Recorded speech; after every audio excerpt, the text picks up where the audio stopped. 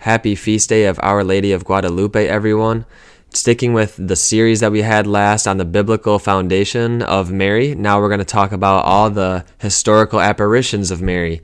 And I'll give a brief testimony as well in my relationship with her. So here we go again, talking about Yo Mama.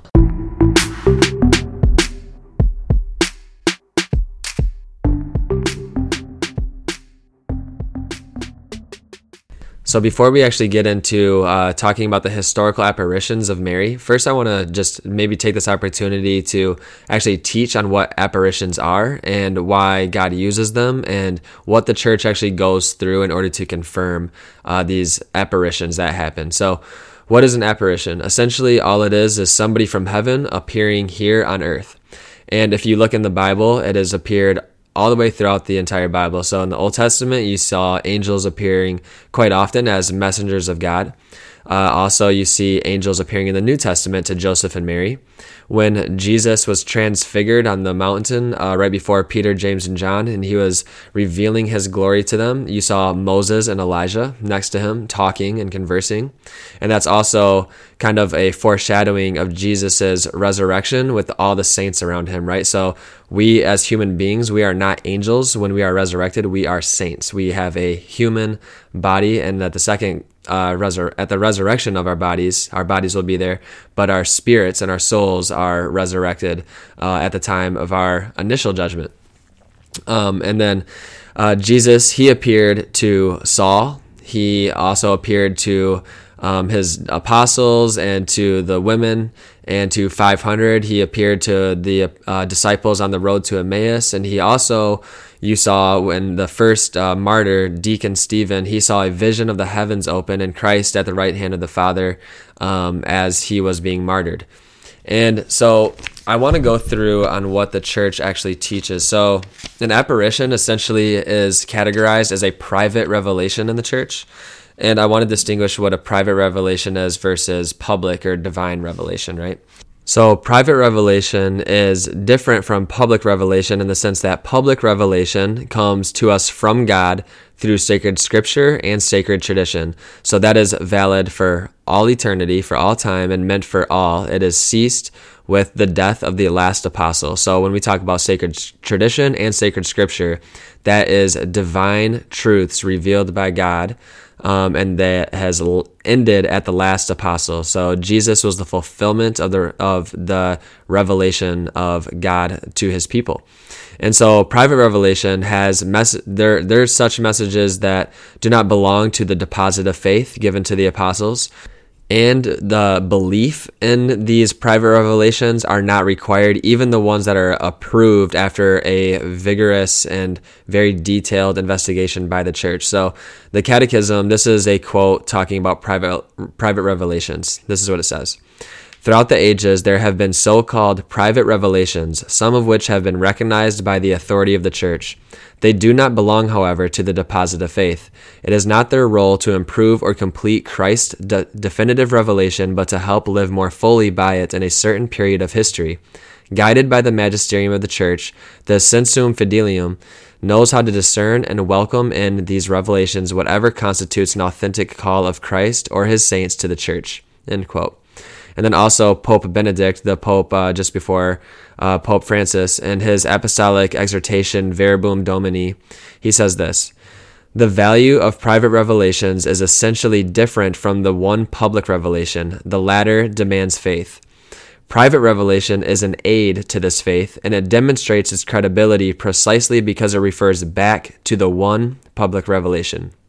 A private revelation can introduce new emphases, give rise to new forms of piety, or deepen older ones. It can have a certain prophetic character and can be a valuable aid for better understanding and living the gospel at a certain time. Consequently, it should not be treated lightly. It is a help which is proffered, but its use is not obligatory. End quote. And so, while it is necessary to establish the proper role of miraculous phenomena as leading the faithful to Christ, it would be a mistake to underestimate and devalue the importance of miracles in the life and history of the church, because as we have seen, the earliest Christians, they were inspired by these. So while it is necessary to establish the proper role of miraculous phenomena as leading the faithful to Christ, it would be a mistake to underestimate and devalue the importance of miracles in the life and history of the church, because as we know, the earliest Christians, they were inspired by these miracles to follow Christ, and they have bolstered the faith of believers ever since the beginning of the church.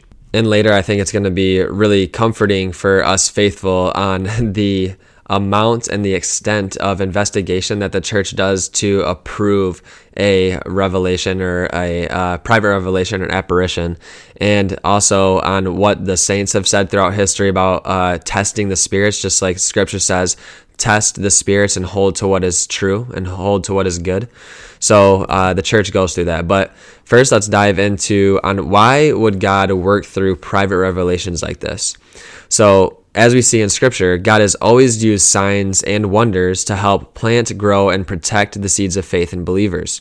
So, like we mentioned earlier, Paul, he had a vision of Christ, which was necessary to him to be set on this path to Christianity and to be probably the best evangelist of the entire Christian history, right? So, and also in the year 312, when Christianity and the church was under really intense persecution, especially under the Roman Empire, it was actually in 312 that the Roman Emperor Constantine, he actually legalized Christianity. Actually, a lot of people get this mistaken as if like Constantine created the Catholic Church or something. He didn't even become Christian until his deathbed, but he legalized Christianity. He said that it should no longer be persecuted. He should be tolerated, Christianity, in 312. And that was after witnessing a miraculous symbol of Christ in the sky, which was IHS, which is a symbol of the name Jesus Christ. And also, this has always been able to strengthen the faith of the people by private revelations, and many conversions can be traced to their influence. So, and actually, the very fact of conversion is a part of declaring a phenomena worthy of belief. So we'll get into that later. So actually, the feast day that we celebrate today, Our Lady of Guadalupe, which I'll get into a little bit later, there was 9 million baptisms in 8 years. So 3,000 plus baptisms every single day for 8 straight years.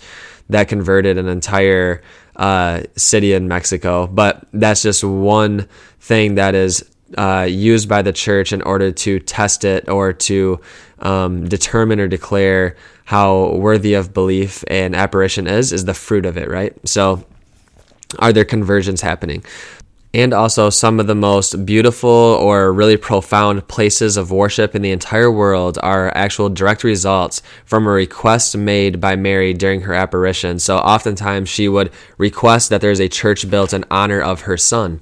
So 4 of the 12 largest church buildings in the entire world were built because of a request made by Mary. And when we look in Scripture too, God used miracles, signs, and wonders all the time to reveal the truth of himself.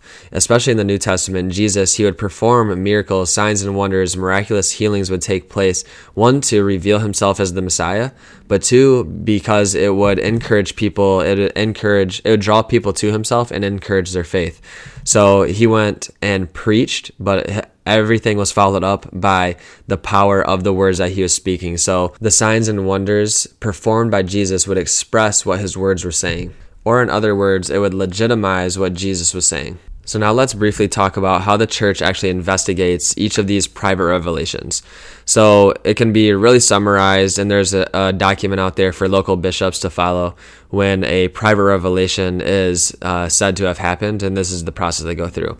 First step is promptly gather the details of the case and be attentive to its development. The second step is, if the Christian faithful seek it, allow and disseminate the devotion, providing that no negative aspects of the case have been found. Step number 3 is, in serious matters, take action as necessary. And in step number 4, in cases that may present cause for concern but not a clear answer, do not intervene, but remain attentive to its development. And there's also really 3 categories of judgment of the supernatural character of each apparition that they can fall into, that these apparitions can fall into. So the first one is that it's not worthy of belief. So after investigation, they actually conclude that this was not a legitimate or a confirmed apparition that was worthy of belief. Number two is that it is worthy of belief. So after they've gone through their entire investigative process, that they confirm that this is supernatural and it did actually happen. And the third possible category is that it's kind of like in this wait and see type of stance where it is not established that there is something supernatural that occurred in this apparition. So a lot of the apparitions fall into this category where the committee cannot come to a definitive conclusion. So an apparition with such a designation might or might not be of supernatural origin. There's really no proof of the phenomenon originating from anything but natural causes, but it has none of the negative criteria are fulfilled and the supernatural cause is not ruled out. So it's still really under investigation. So now actually getting into there's negative criteria. So this is the criteria that they look for in order to put in that first bucket of saying it's not worthy of belief. And the criteria includes that there's one, glaring errors in the facts. Number two is that there's doctrinal errors attributed to God or Mary. Number three is that there's a pursuit of financial gain. Number four is that there's gravely immoral acts committed by the visionary. And number five is that there's psychological disorders or tendencies in the visionary. And contrasting that with the positive criteria, so criteria that would put it in the bucket of worthy of belief, there's four main things. Is one, that there must be moral certainty, or at least probability that something miraculous had occurred. So the commission may interview the visionaries, call other witnesses, and visit the sites of the events. Number two is that the subjects whose claims to have had the apparition must be mentally sound, honest, sincere, of upright conduct, obedient to ecclesiastical authorities. And you even see that characteristic being confirmed by Jesus himself in his apparitions to St. Faustina, who he revealed the Divine Mercy Chaplet to, and we'll talk about that in a little bit too. But also the person is able to return to the normal practices of the faith, such as participation in communal worship, reception of the sacraments, etc. Number three is that the revelations must be theologically acceptable, morally sound, and free from error. Number four is that the apparition must result in positive spiritual assets that endure. So, for example, prayer, conversion, increase of virtue, and this conversion piece, as we mentioned before, and we'll talk about again in a little bit, Our Lady of Guadalupe, 9 million baptisms in 8 years. So now that we just learned all that, there's clearly a very detailed process, and this is also an extremely long process. It takes years and years and years usually for a local bishop to actually confirm a miracle was legitimate. And so just to contextualize this as well, to give us some numbers, Marian apparitions, so where apparitions of Mary appeared, there's 2,500 reported Marian apparitions, but those are only people that are actually reporting these Marian apparitions to like actual authority to investigate, to be open to investigation in order for someone to confirm that this happened. I would say there's probably millions of cases of people having apparitions or at least an encounter with Mary in some fashion, because I know people, and including myself, that have had an encounter with Mary, but I obviously not going to report it to the authorities because it wasn't like an open vision. It wasn't so profound. But so 25 have been reported, and 2,500 have been reported, and 28 apparitions were judged positively by local bishops. So a slim number. And like we mentioned earlier, a lot of those were never confirmed to say that they weren't worthy of belief, but that they're in this kind of standstill state that it seems like there's natural causes, but we can't confirm that there wasn't supernatural phenomenon that happened. And so of those 28, 17 have been received some form of Vatican recognition. And one priest at the church, he reported that the church actually recognizes 15 apparitions. But there's also another Marian expert that says that there's only 9.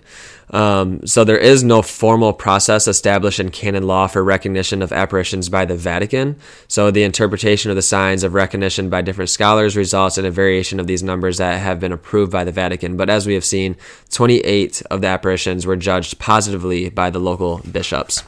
And that's what the process goes through, is through the local bishop. And so obviously the church does not take apparitions lightly, and that should give us a lot of comfort as Christian faithful. So the Catholic Church for 2,000 years has embraced these miracles that happen, and it doesn't consider them as just mere remains of a superstitious, less scientific past.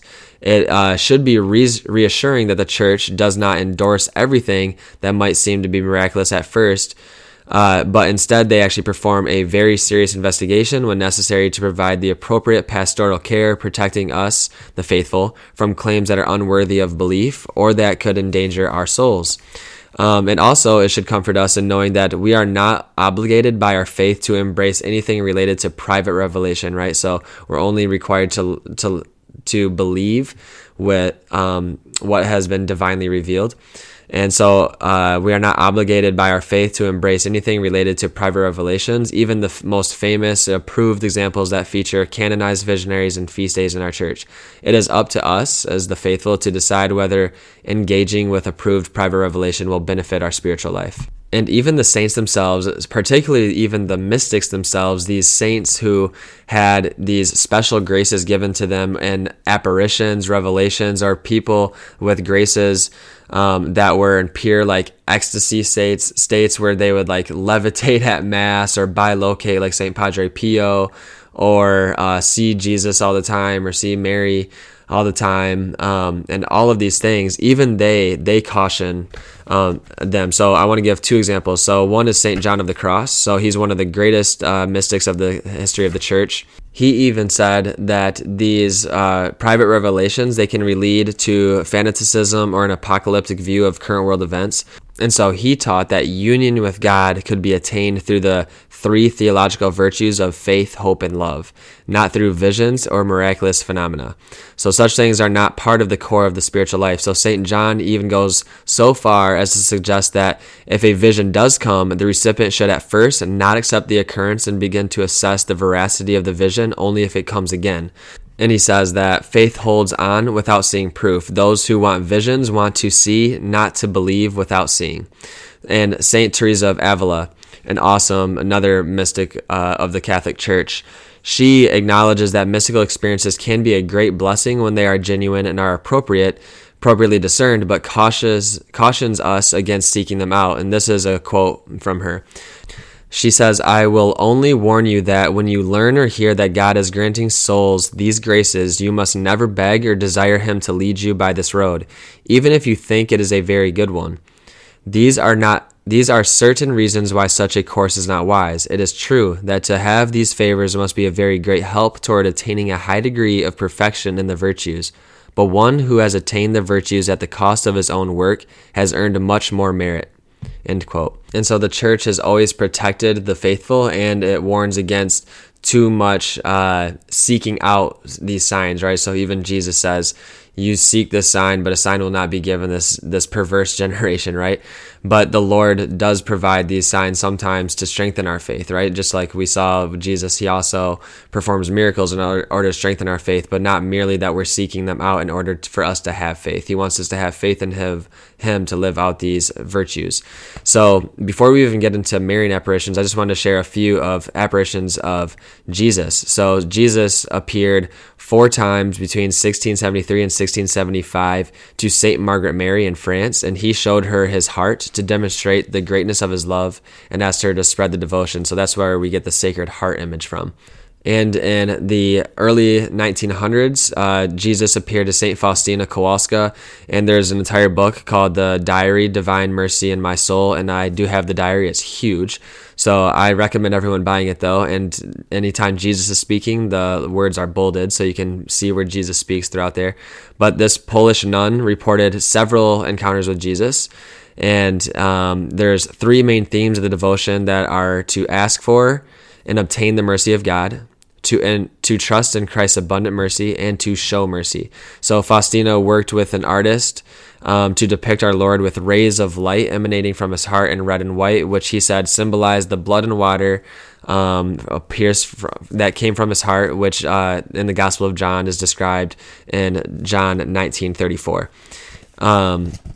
And that's where we get the Divine Mercy Chaplet from as well. So I try to pray that at the Divine Mercy Hour every day at 3 p.m. when Jesus died on the cross for us. And in some other private revelations that have occurred in history, Mother Teresa, St. Teresa of Calcutta, she did not have an open vision. So this is actually called a locution, where it's a manifestation, but does not include a visual manifestation. And she was inspired for her charitable work that was received on September 10th of 1946. And Jesus told her that I cannot go alone. Christ revealed his pain at the neglect of the poor, how much he suffered for them, and how much he wanted their love. So St. Teresa was to establish a religious community, which would be known as now the Missionaries of Charity, and that was dedicated to the service of the poorest of the poor. And another one that had a revelation would be Mother Eugenia, and she lived all the way till 1990. She was an Italian nun and mystic known for social work on the Ivory Coast. She said that received messages from God the Father. So this is actually one of the only mystics in the entire church history where that there was a supernatural message from God the Father. So now a brief overview of Marian apparitions. So as we talked about earlier, 2,500 reported Marian apparitions that have been submitted for authoritative investigation. And 28 of those apparitions were judged positively by the local bishops' commission, and it's varying degrees, but by the Vatican recognition, there's about 17 of those.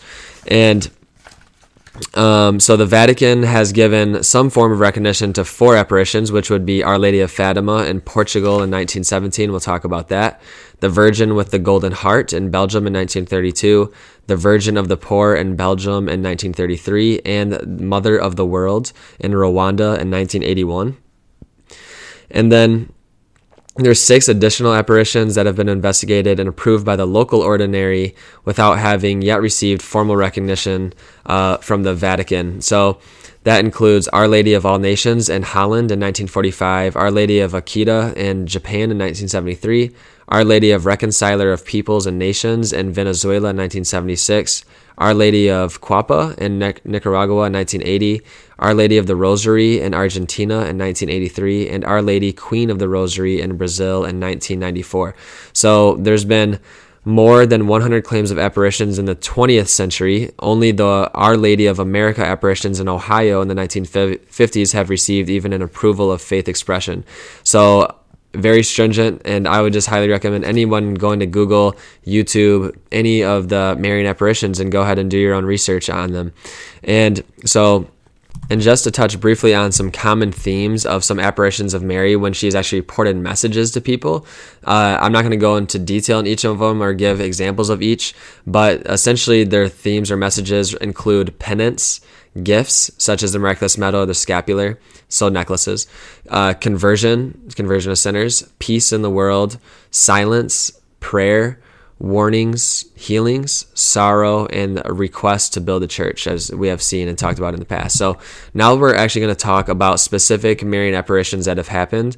But really at first I want to just go back to scripture really quick. When we're talking about the Bible and her profound role in salvation history, to her Magnificat, that God chose her from all eternity and out of her free will still gave her a chance to say no to this daunting task that Joseph could have left her, and he did actually plan on leaving her, but she still said yes, even no matter what it would take, that she knew that God was faithful. And she is the best image of a Christian because she has had the most profound encounter and relationship with Jesus, her son that she gave birth to, raised, and walked all the way to the cross to, was there at the upper room with the disciples or the apostles, and her body and soul were assumed into heaven by the love of her son Jesus for her.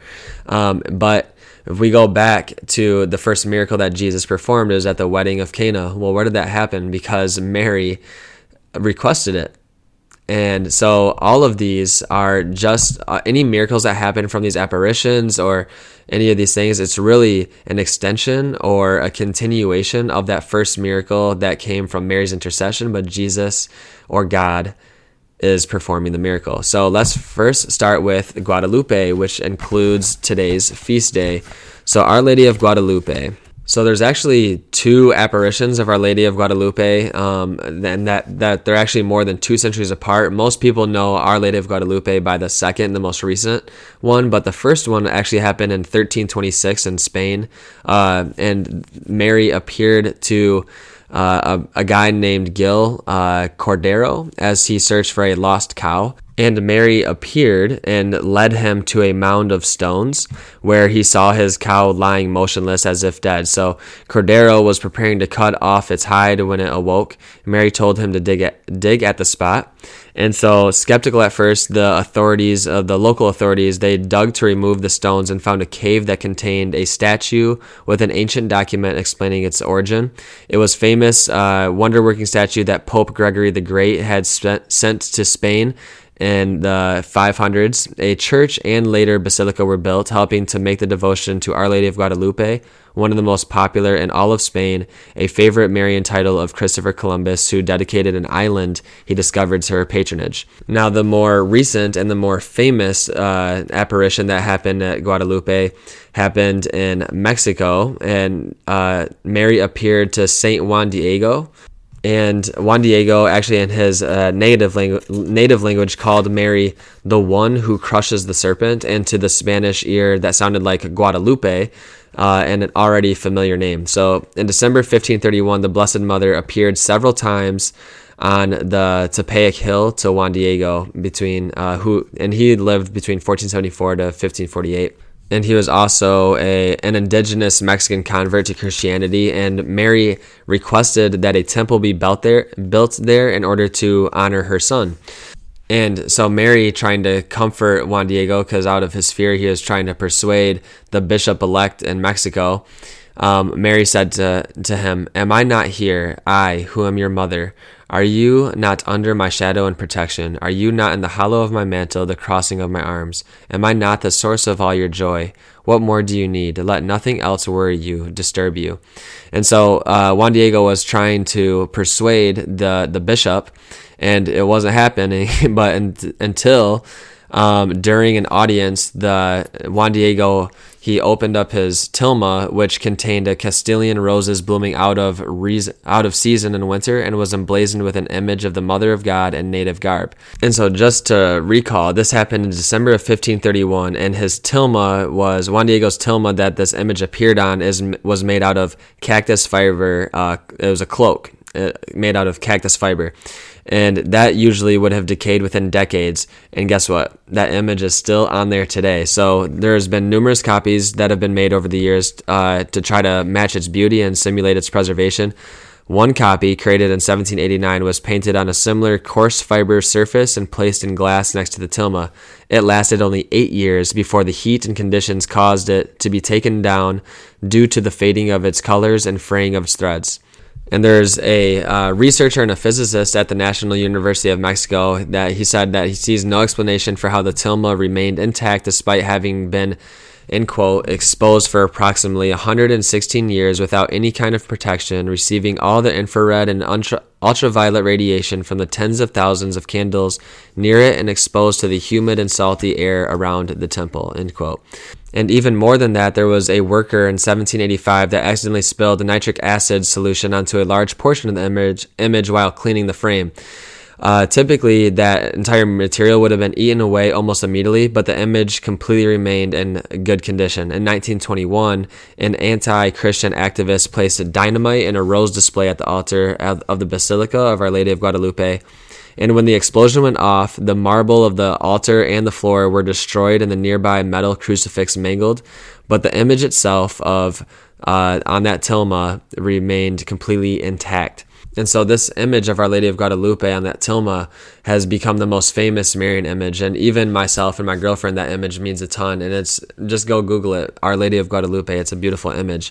And so the image on the tilma is composed of pigments that have not been identified by chemical analysis as the product of animal, vegetable, or mineral dye. So there's not even an undersketch that has been identified below the painting. In 1979, there's a biologist and also this person, Philip Cerna Callahan. He's the biologist and he's an author of 14 books and 200 scientific papers, was invited to conduct infrared photographic tests on the tilma, and this is his quote. "In terms of this infrared study, there is no way to explain either the kind of color pigments or the maintenance of color luminosity and brightness over the centuries. When consideration is given to the fact that there is no underdrawing, sizing, or over-varnish, and the weave of the fabric itself is utilized to give the portrait depth. No explanation of the portrait is possible by infrared techniques. It is remarkable that after more than 4 centuries, there is no fading or cracking of the original figure on any portion of the agave tilma, which should have deteriorated centuries ago, end quote. And the image itself has a ton of significance for both the natives and Spaniards that have encountered it. So a lot of people believe that there's a lot of symbolic meanings in it. Our Lady's pose, for example, she's standing in front of the rays of the sun and on top of the moon with the stars at her back on her mantle, suggests that she is greater than the celestial bodies that she stands on, which were divine personages for the Aztec people. However, the eyes of the image are downcast and the head bowed, suggesting that the woman is not a god herself, but standing humbly with hands in a prayerful posture before God, just like Mary. And even her feet are said by some to be in movement, portraying her as dancing in prayer. And because of her dark skin and hair, she is called La Morenita, which means the dark little one, allowing the indigenous people to see her as one of their own. She is wearing a maternity belt to indicate that she is pregnant, and on her stomach is a glyph, a 4-petaled flower indicating north, south, east, and west, or God in his omnipresence. Although every other glyph is repeated on her dress, the one on her belt is unique from any of the other designs in the image, because as a result, she can be understood to be the Virgin Mother of God. So the study of the tilma by scientists and others have rendered some noteworthy discoveries. In 1981, there's a Peruvian ophthalmologist, Jose Aste Tonsman, published an analysis of high-resolution imaging that revealed in the pupils and corneas of the eyes of the Virgin on the tilma an image of 13 people whose appearance is consistent with the moment of the story when the saint reveals the image to the bishop-elect and his attendants.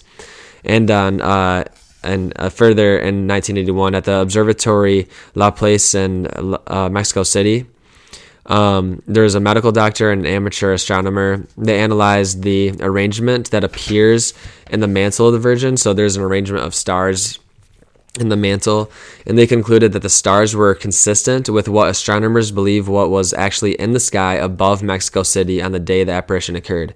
So, in which it occurred on the winter morning solstice of December 12th, 1531 at 10:26 a.m. So Our Lady of Guadalupe has transformed that entire place into believing in the one true God of Jesus Christ and Christianity, as opposed to what it was before and their pagan beliefs.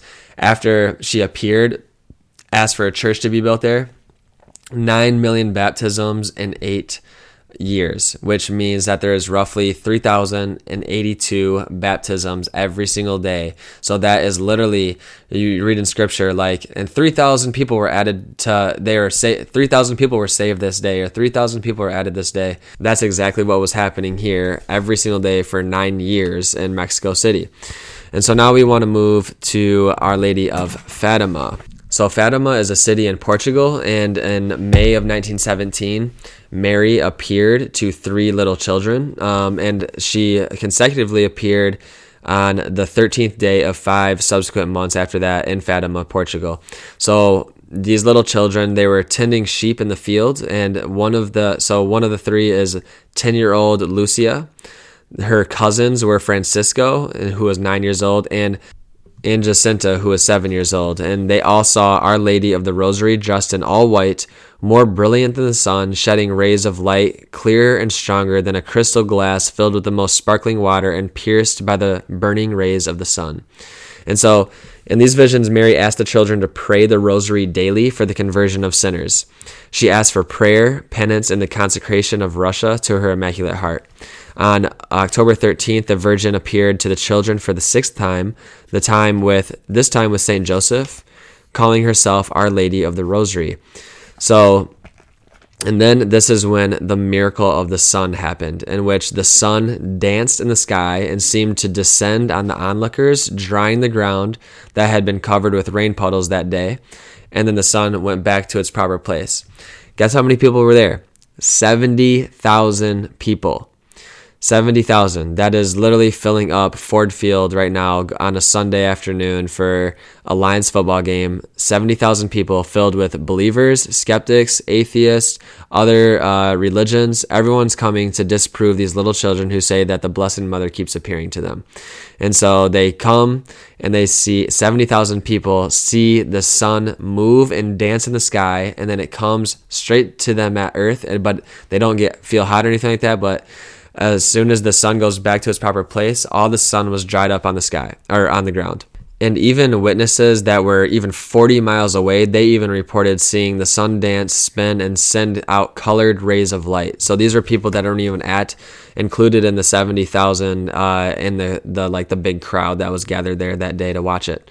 And as foretold by Mary, the two younger children did not live very long. Bedridden, Francisco requested his first communion, and the following day, on April 14th, 1919, he ended up passing away. Jacinta, she died the following year after suffering a long illness, and at the age of 18, Lucia became a postulant at the convent of the Dorothean Sisters at Panavitra in Spain, where the messages continued. So the Virgin Mary gave her the devotion of the 5 first Sundays of each month by going to confession and receiving Holy Communion to make reparation to the hearts of Jesus and Mary. And that's something that I do, which includes going to Mass and going to confession on the first Friday and Saturday of each month consecutively.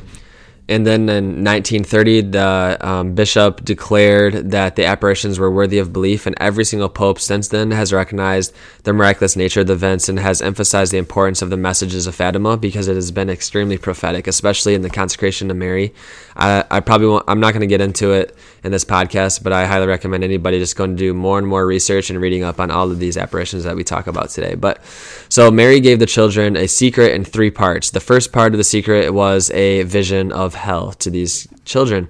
The secret was revealed that the tragic consequences of failure to repent and what awaits them in the invisible world if they are not converted. In the second part, she said, "You have seen hell where the souls of poor sinners go. To save them, God wishes to establish in the world devotion to my Immaculate Heart." Mary spoke of a war that will break out during the pontificate of Pius the 11th. So this was actually the course of World War II, which Sister Lucia reckoned as having been occasioned by the annexation of Austria by Germany during the reign of Pius the 11th. So very, very prophetic already. And Our Lady also said that this would happen after a night of the unknown light. And Sister Lucia, she pointed to January 25th, 1938, when Europe was a witness to a spectacular nighttime display of light in the sky. And you can go look that up as well. And then on May 13th, 2000, with Lucia in attendance, Pope St. John Paul II revealed the third part of the secret as containing the image of a bishop in white being shot. So this man who actually shot Pope John Paul II in his assassination attempt in St. Peter's Square on May 13th, 1981, which is actually also the feast of Our Lady of Fatima, the Pope believed the secret applied to himself. He had the bullet that had pierced his body placed in the crown of the famed statue Our Lady of Fatima in Portugal. So Lucia agreed with the Pope's interpretation of the events. And the story is crazy. Like, even the night before Pope John Paul II was shot, he was in adoration looking at Jesus face to face in the Eucharist, which he would always be hours and hours in front of the Lord.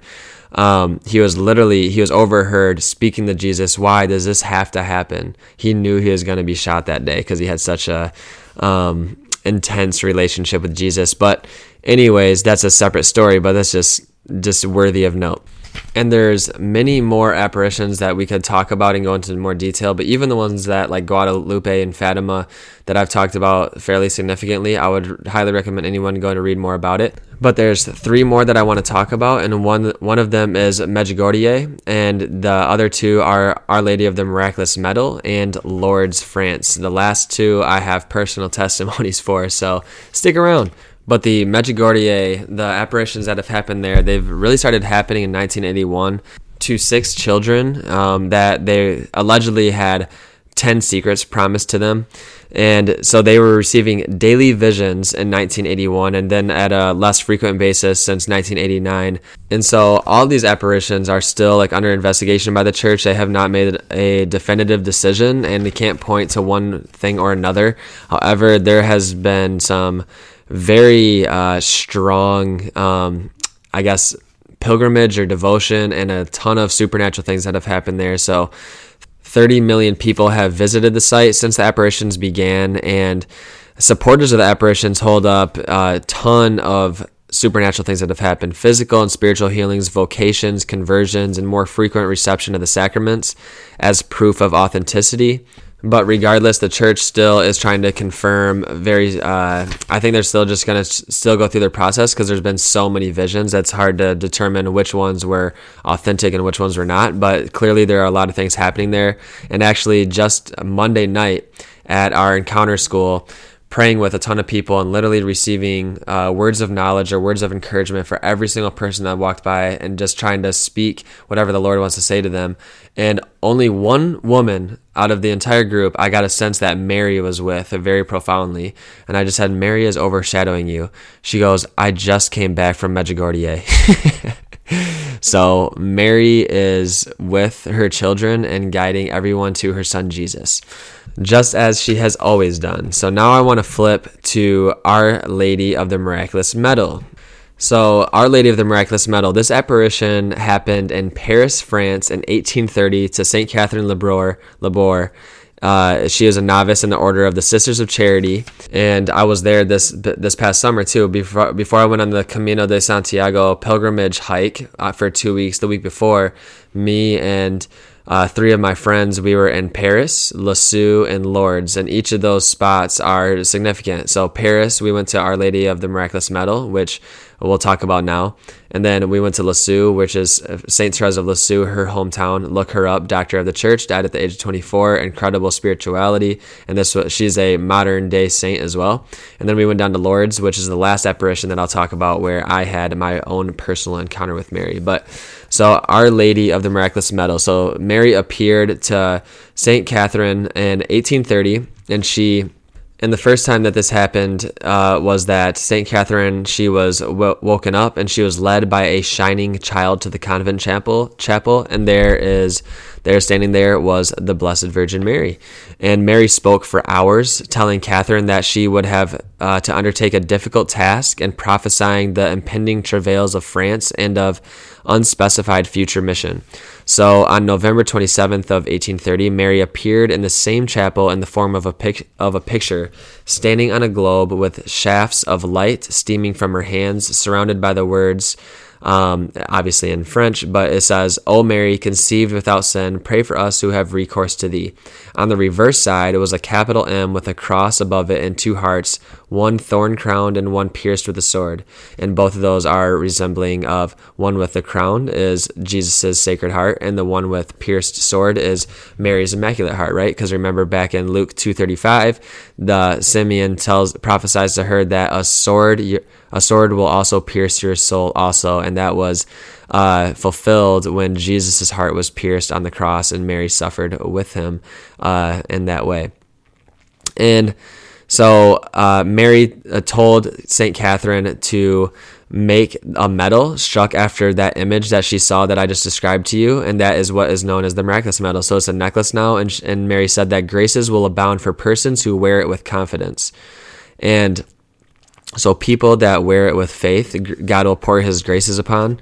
And I have seen the fruit of that already, and I'll share that in a second. But even there, as we're at that church, so St. Catherine's body is there, incorruptible. So this was in the 1800s, right? So her body's been there for about 150 plus years, and her body is there, and it looks completely healthy. You could see her body in a glass tomb or whatever you want to say off to the side of the altar. And there was also another saint there, but I forget who it was, but both bodies were incorruptible. And what makes St. Catherine's body of being incorrupt even more impressive than it already is when they were going through the process of their investigation to be canonizing her as a saint, when they found her body in perfect condition, even though the coffin that she was in was severely damaged by moisture, but yet the body of the saint was in perfect condition. And the presence there was really heavy. And actually, my girlfriend, right before Mass, had a really, really strong encounter with Mary. And I'm going to let her keep that to herself on the specifics of it. But she had a very strong encounter with Mary there.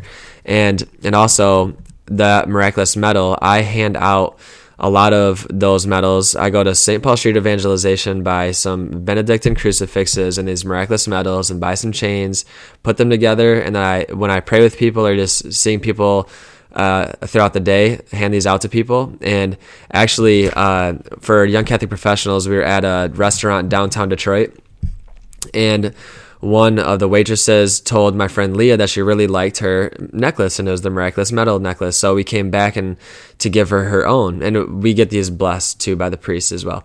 But we wanted to give her own, so we go back. She remembered Leah and her necklace, and so we give her a necklace. She puts it on, and we leave. And then we're like, oh, we should go back and get a picture. So we go back, and she was like, guys, my hip has been killing me, and there's been back pain shooting up, and it's been shooting up pain through my back. And as soon as I put the necklace on, it was gone. I feel like dancing. So literally, God uses sacramentals sometimes to work his power through. Not all the time. It's not superstition. It is literally out of faith in Jesus that God sometimes pours his graces on. So just a testimony there. And now I want to talk about Lourdes, France. So this was the last place in France that we stopped at before our backpacking pilgrimage in Spain. And this is where I had my personal encounter with Mary that I'll never forget in my entire life. And so this entire story happened back in 1858. On February 11th, she appeared for the first time to Saint Bernadette. So little Bernadette, she was 14 years old, and she was from a very poor family. And so that first time that Mary appeared to her, Saint Bernadette had no idea who it was. That she just knew that there was this beautiful woman, and she described it as that this woman was in a golden cloud.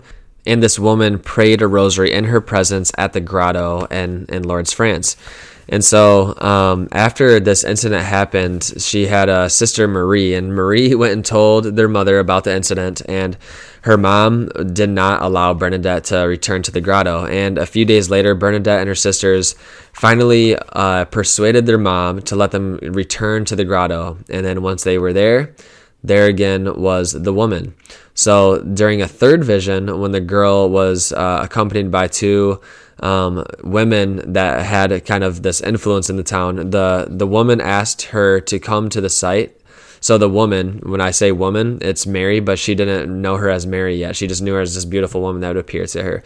So the woman asked Bernadette to come to the site another 15 times and promised her happiness, not in this world, but in the next. So then large crowds of people started going to the grottos with Bernadette at future visions, and including a doctor, the most prominent doctor there. His name was Pierre Romain de Zeus, and he evaluated Bernadette and announced that there was no indication of nervous excitement. In a subsequent test, he put her hand through the flame of a candle during her time where she was on her knees and saying that she could see the this woman, and Bernadette had no pain, and she was not burned at all from this flame on the candle.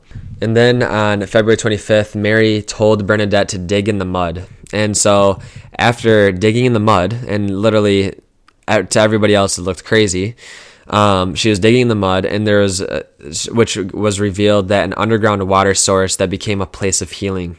So, and then there, the woman identified herself on the Feast of the Annunciation. So the Annunciation is when Jesus was incarnated in Mary's womb, when the angel Gabriel told Mary that she was going to give birth to the Son of the Most High. And she responded that, "Let it be done to me according to thy word." And so that was on the Feast of the Annunciation, and the woman finally identified herself as the Immaculate Conception. And it was with this identification that the parish priest began to believe in the authenticity of the visions, because Bernadette had no idea even what that meant. And she looked pretty crazy, but she was completely normal. She was a normal child. And then from the fruit of this, where that actually happened too. that I'll explain in a little bit. And then subsequent visions after that, Bernadette was asked to kiss the ground on behalf of sinners, to tell the clergy that they should build a chapel at the grotto and go and instruct the people that they should come in procession to the chapel. So after the apparitions came to an end on July 16th, Bernadette went to study at a hospice run by the Sisters of Nevers.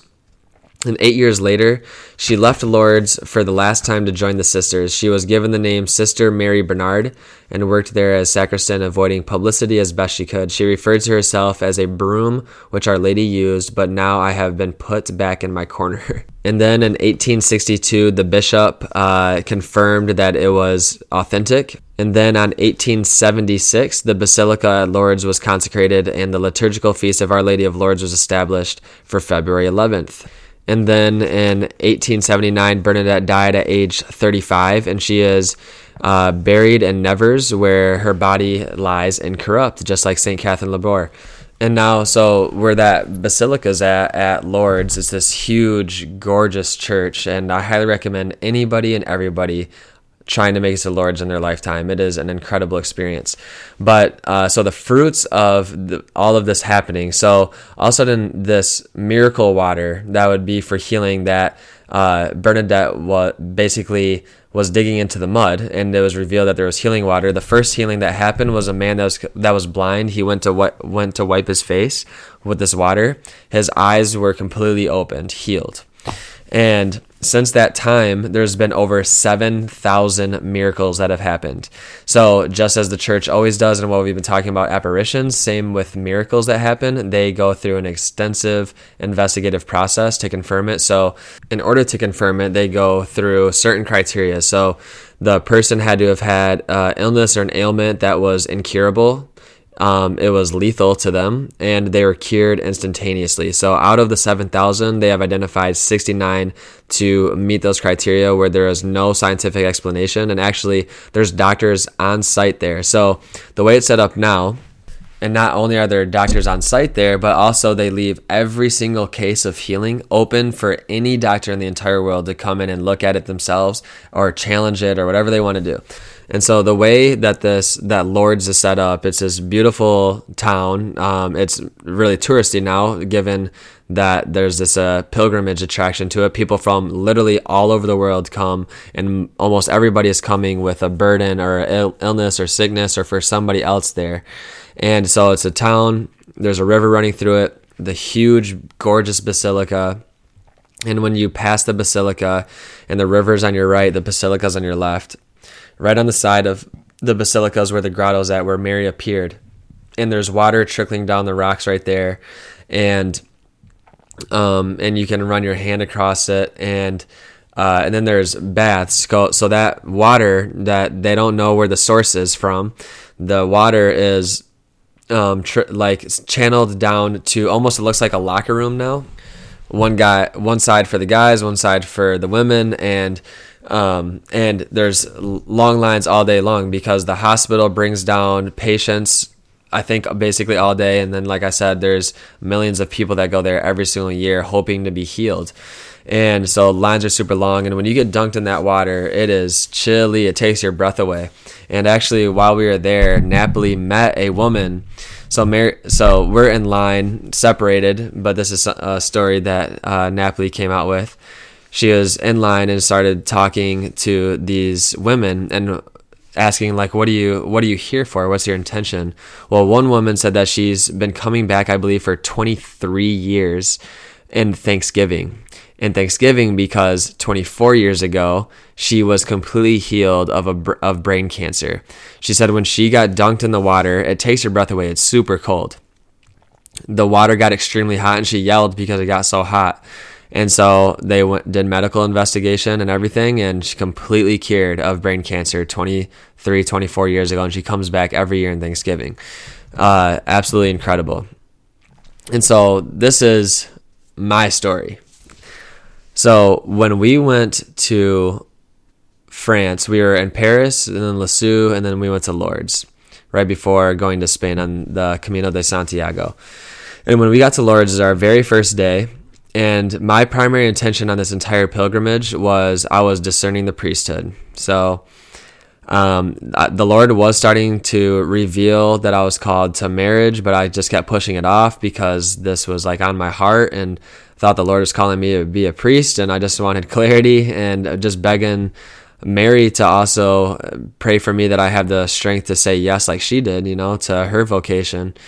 And so while we're at Lourdes, our very first day, walking into the sanctuary, I'm goofing around, I'm laughing, I'm like basically being a tourist, and I have my phone out, I'm taking a video, and I have this video, and like right at the end, it's facing towards the grotto. We just we're right in front of the front side kind of the basilica, and you can see the grotto. And I have this video going, and then as soon as I stop the video, I make eye contact of where Mary appeared at the grotto, and I just became extremely and unexplainably overwhelmed. Like, I just started crying for basically no reason. And I became abundantly aware and to a complete realization of Mary as my loving mother, and I became aware of the power of her prayers and the power of her intercession. And I knew at that moment that I was her son and I belonged to her. And so I'm crying, looking like a baby now for no reason. I still can't comprehend on what is going on. There's a super long line of people trying to go to the grotto. So this is separate from the lockers the baths of where people are getting dunked in the water. But there's water trickling down these rocks of where Mary appeared. And so there's a long line, and I'm just trying to process and what is even happening with my emotions right now. And when we get up to the rocks, I place my hand on the rocks, and that's where the water is trickling down. And as soon as I placed my hand on that rock and I felt the water, I heard her say, it was abundantly clear.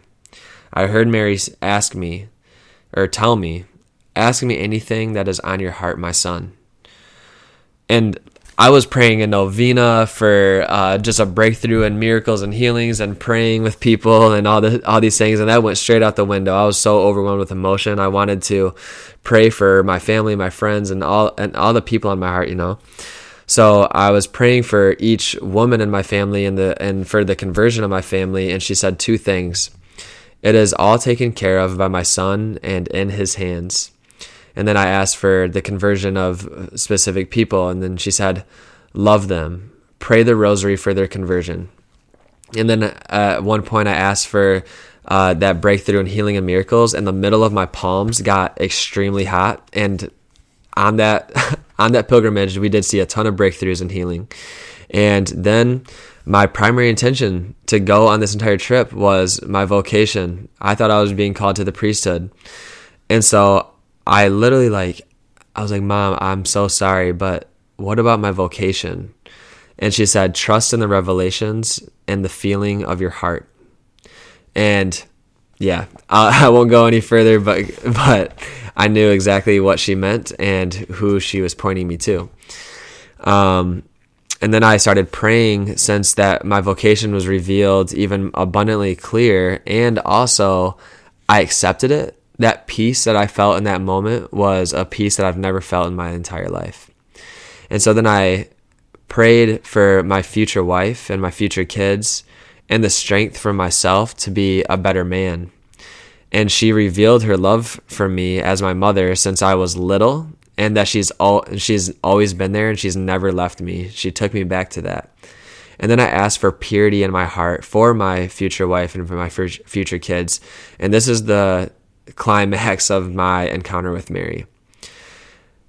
My heart got extremely hot and my entire chest got warm, but the center of it was my heart. And then with my eyes closed, I got this image of a white blossoming rose for purity, and I heard her tell me, my son has made you pure. So then I prayed for certain other intentions, and it was pray the rosary and trust in my immaculate heart. And then I asked her, Mary, I want to grow deeper with you and your son, and for a deeper relationship with your son. And she said, call on my name, my son, especially in times when you feel distant from God. His love will always return to you through me. And so after being completely overwhelmed by all of this. It was literally a dialogue, guys. It wasn't like I said something and then I waited for a few minutes. I'm like, oh, I'm getting the sense that she's saying this. No, it was boom, boom, boom. It was a conversation with Mary. And I sat back completely overwhelmed, crying even more now. And I just sat back and I heard her say, hold out your hand and hold mine. So I held out my hand and I felt her presence even more. And it was probably one of the most beautiful encounters I've ever had. And that was the first time that I felt like I could hear anybody's voice really clear. And then after just growing in the gifts of the Holy Spirit and hearing God's voice for myself and for other people, there's been a ton of breakthroughs in that. But actually, after my experience a few weeks ago that I shared on here of being baptized in the Holy Spirit, I actually felt like I was doubting that I could hear his voice as much anymore.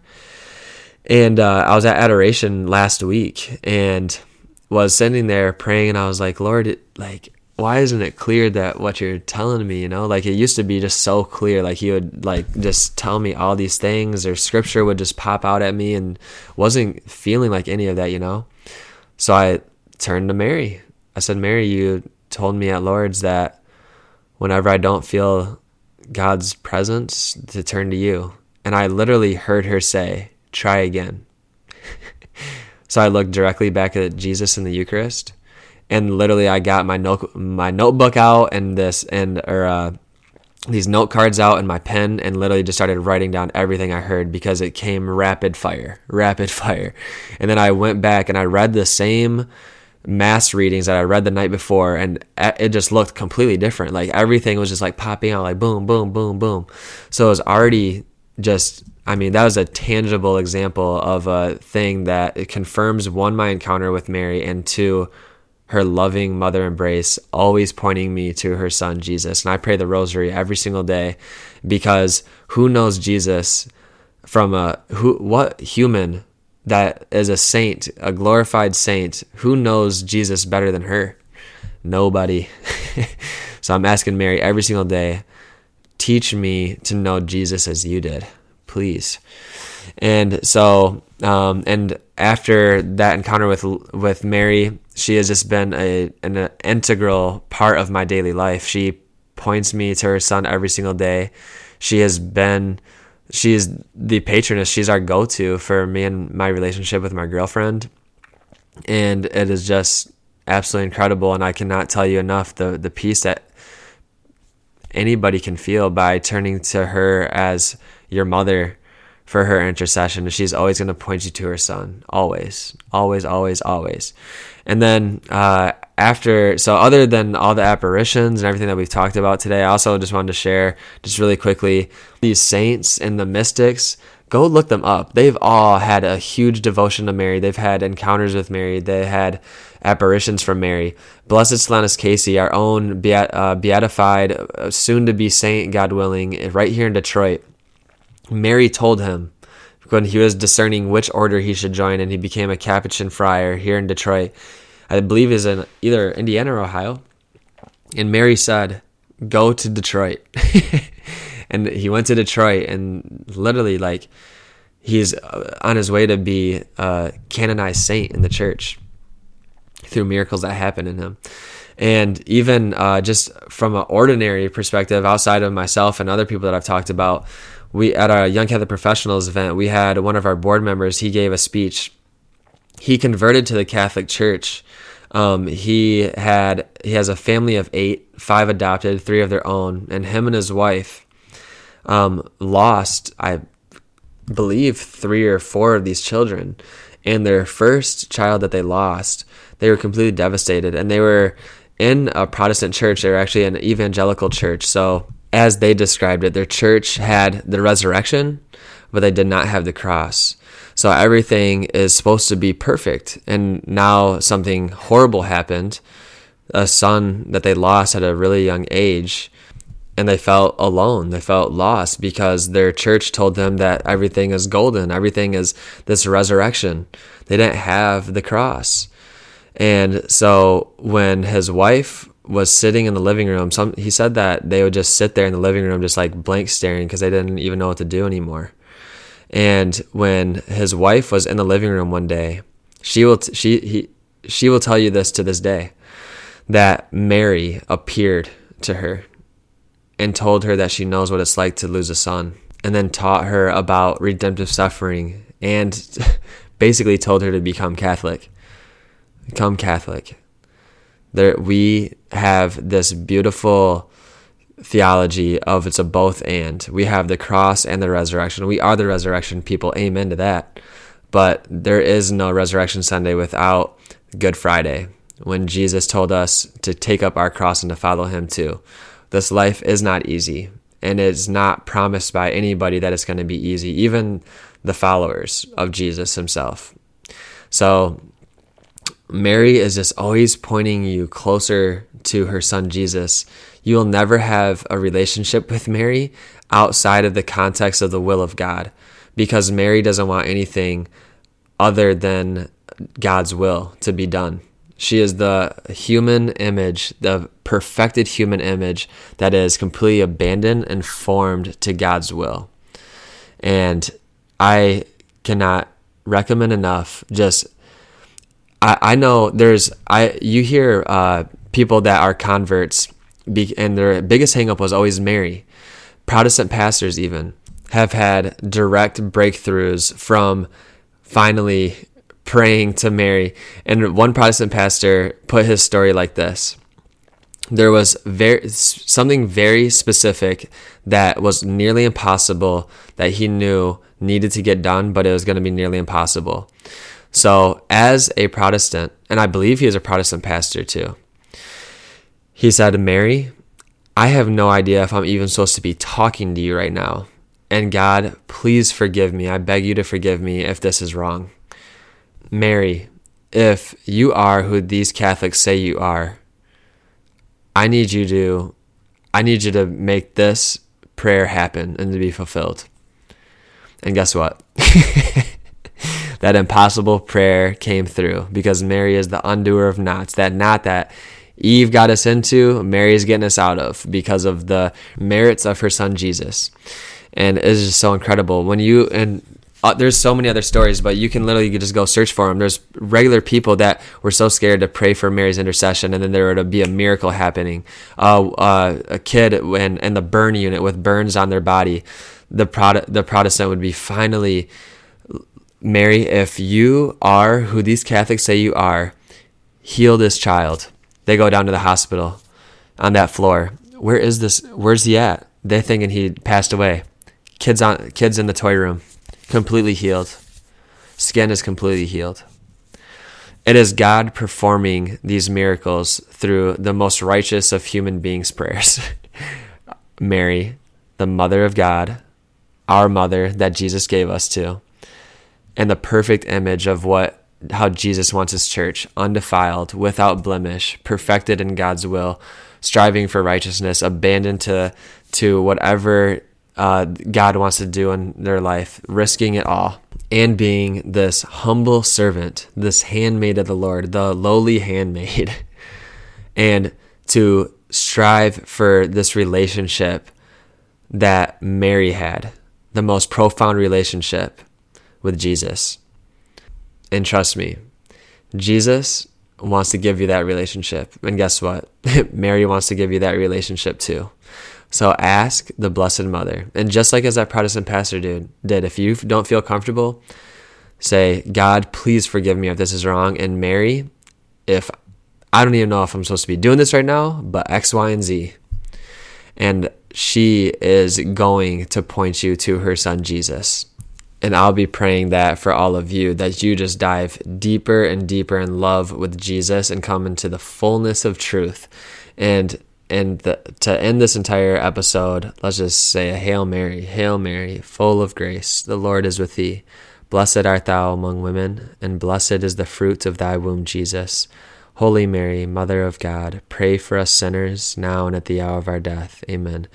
Mary, Mother of God, lead all of us to your son, Jesus. Amen. Father, Son, Holy Spirit. Happy feast day. God bless.